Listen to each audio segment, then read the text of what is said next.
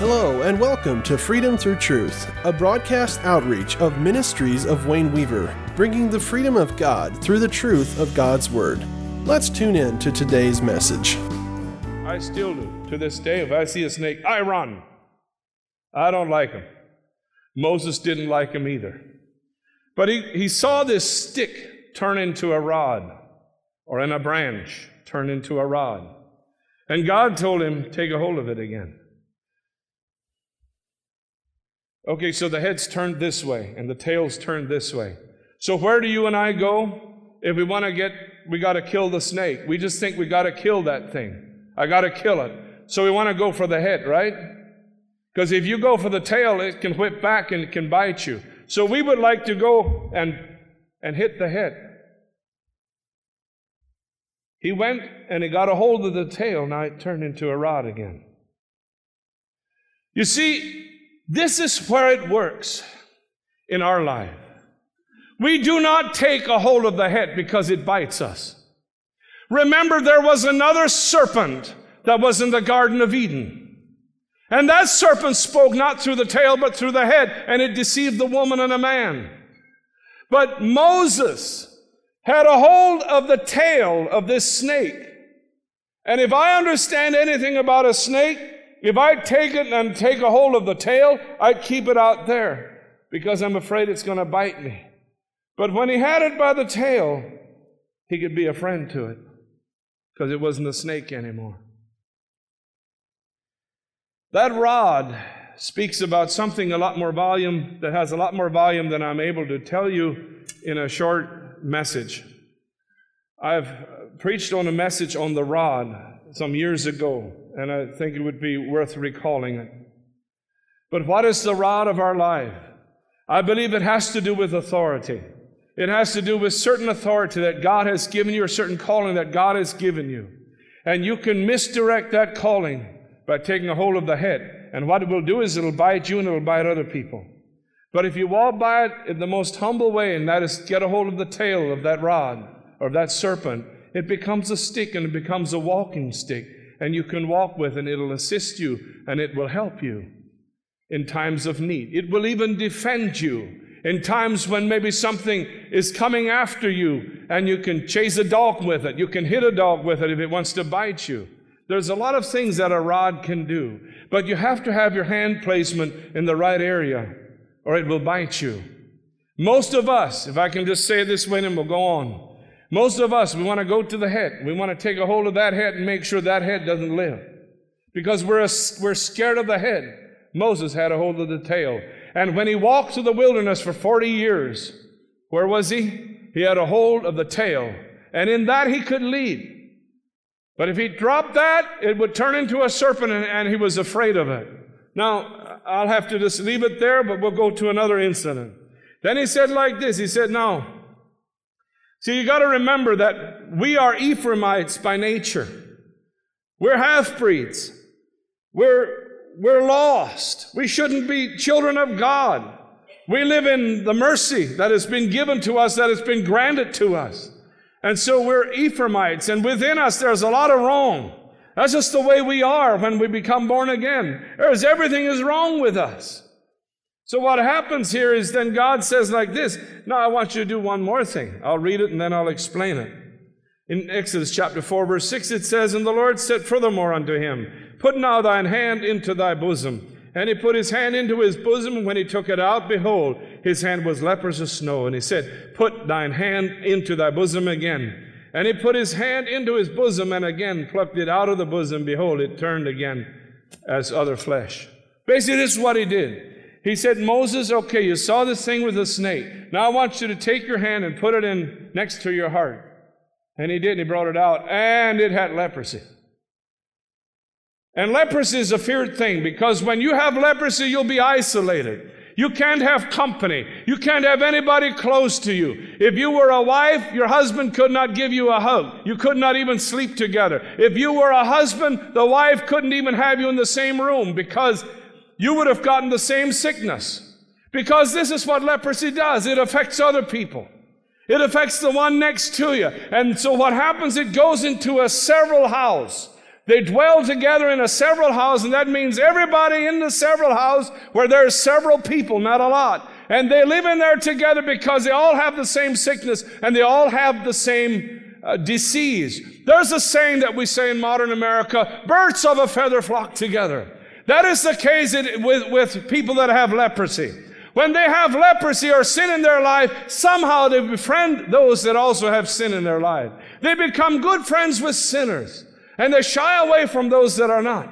This is what happens with a leper. Well, what Moses saw, he put his hand in, and he saw this. He saw the stick that he had, the rod that he had, the branch that he is. That was a serpent, and now the hand is lepers. And he would have had to conclude, there's nothing good about me. Only the mercy of God. And God said, put it back in your heart again, in your bosom. Bring it back out, and it was okay. I take that as within me, I have the continual option to have leprosy. I do not believe there's one person here that is exempt from the possibility of having leprosy. It is the natural man, it is my natural being that will bring on these diseases in my life if I will do my thing. If I will, I will, I will, I will. Like Lucifer did. I will do this, you ain't telling me different. I will do this, stop talking to me about it. I will. You know what? I will, I will, I will, I will, I will. Within, and where was it?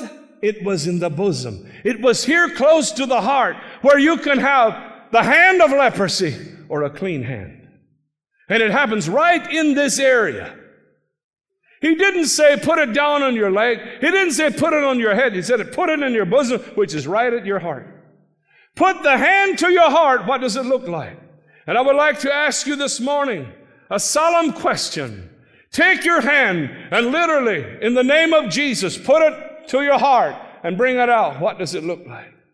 If you could grab everything that is in your heart right now and pull it out, what would it look like? Would it be lepers? Or would it be clean and white, washed in the blood of Jesus, doing the will of the Father? You and I always, through all time, especially in this last time, we will always have that option within you. You never look down on a person that makes a mistake, that has a problem, that has an issue in life. You never look down on him, because out of that same place you can get it. It happens right next to your heart. This is why I thought this such a vital beginning when I said what Steve said last Sunday. He said there are some things you can never give your heart to. That alone belongs to God. Even though we can enjoy doing certain things, you can't give your heart to it. If you do, you're going to get, and what you'll have leprosy, and the next thing you'll do is you start judging people, and you judge them, and your judgment is wrong. You lose your sensitivity. You walk in deliberate disobedience before God, and you don't know the difference. Many years ago, this was actually the sin that brought me to Christ. Many years ago, I fell into some very deep sin. 40 years ago, it was probably a good 40 years ago, when I was living for my own self, and I had this ich will in my life. And I fell into deep sin. And I remember when I walked away from the incident, I thought to myself, I even wonder if there's anything wrong with this sin. I didn't feel it. And it was a mystery to me until God revealed it to me, why this terrible sin did not look sinful. It was because I had leprosy. And when you had leprosy, I could have had it 2 years already. I saw this, that it doesn't, leprosy makes sin look quite pleasant. You can have leprosy and you can be living in the dramatics of sin, and it doesn't bother you. You can justify it. because you have leprosy. Ich will. I will. I will. I will not take that. I will do this. You ain't telling me different. I will do this. I will do that. The power of I will is huge. It is extremely evil because it comes from the fountain of your failure. It doesn't come from God. We're here to do the will of God. I delight to do the will of God.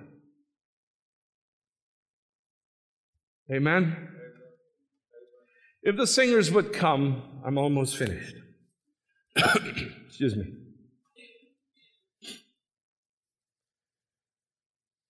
What happens here with Uzziah? Let's look at, let me see if I finished this reading. In the Exodus, let me see here. Let us know. Yes. Let's look at another king, King Uzziah. I remember I preached a message not long ago, the death of a king. In 2 Chronicles chapter 26, verse 16, when he was strong, his heart was lifted up to his destruction. It almost seems the same failure as what Lucifer had.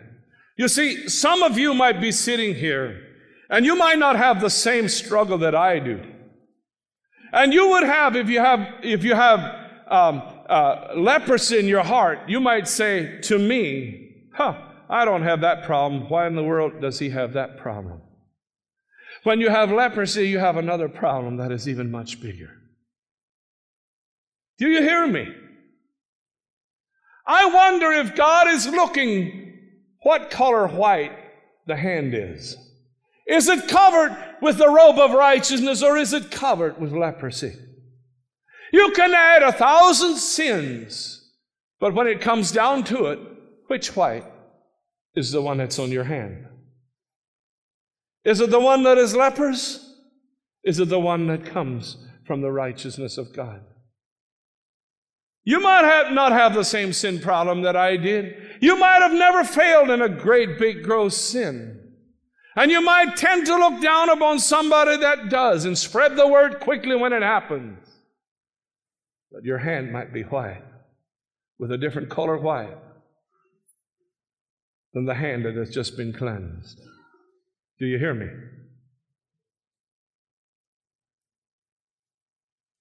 The son of perdition must be revealed.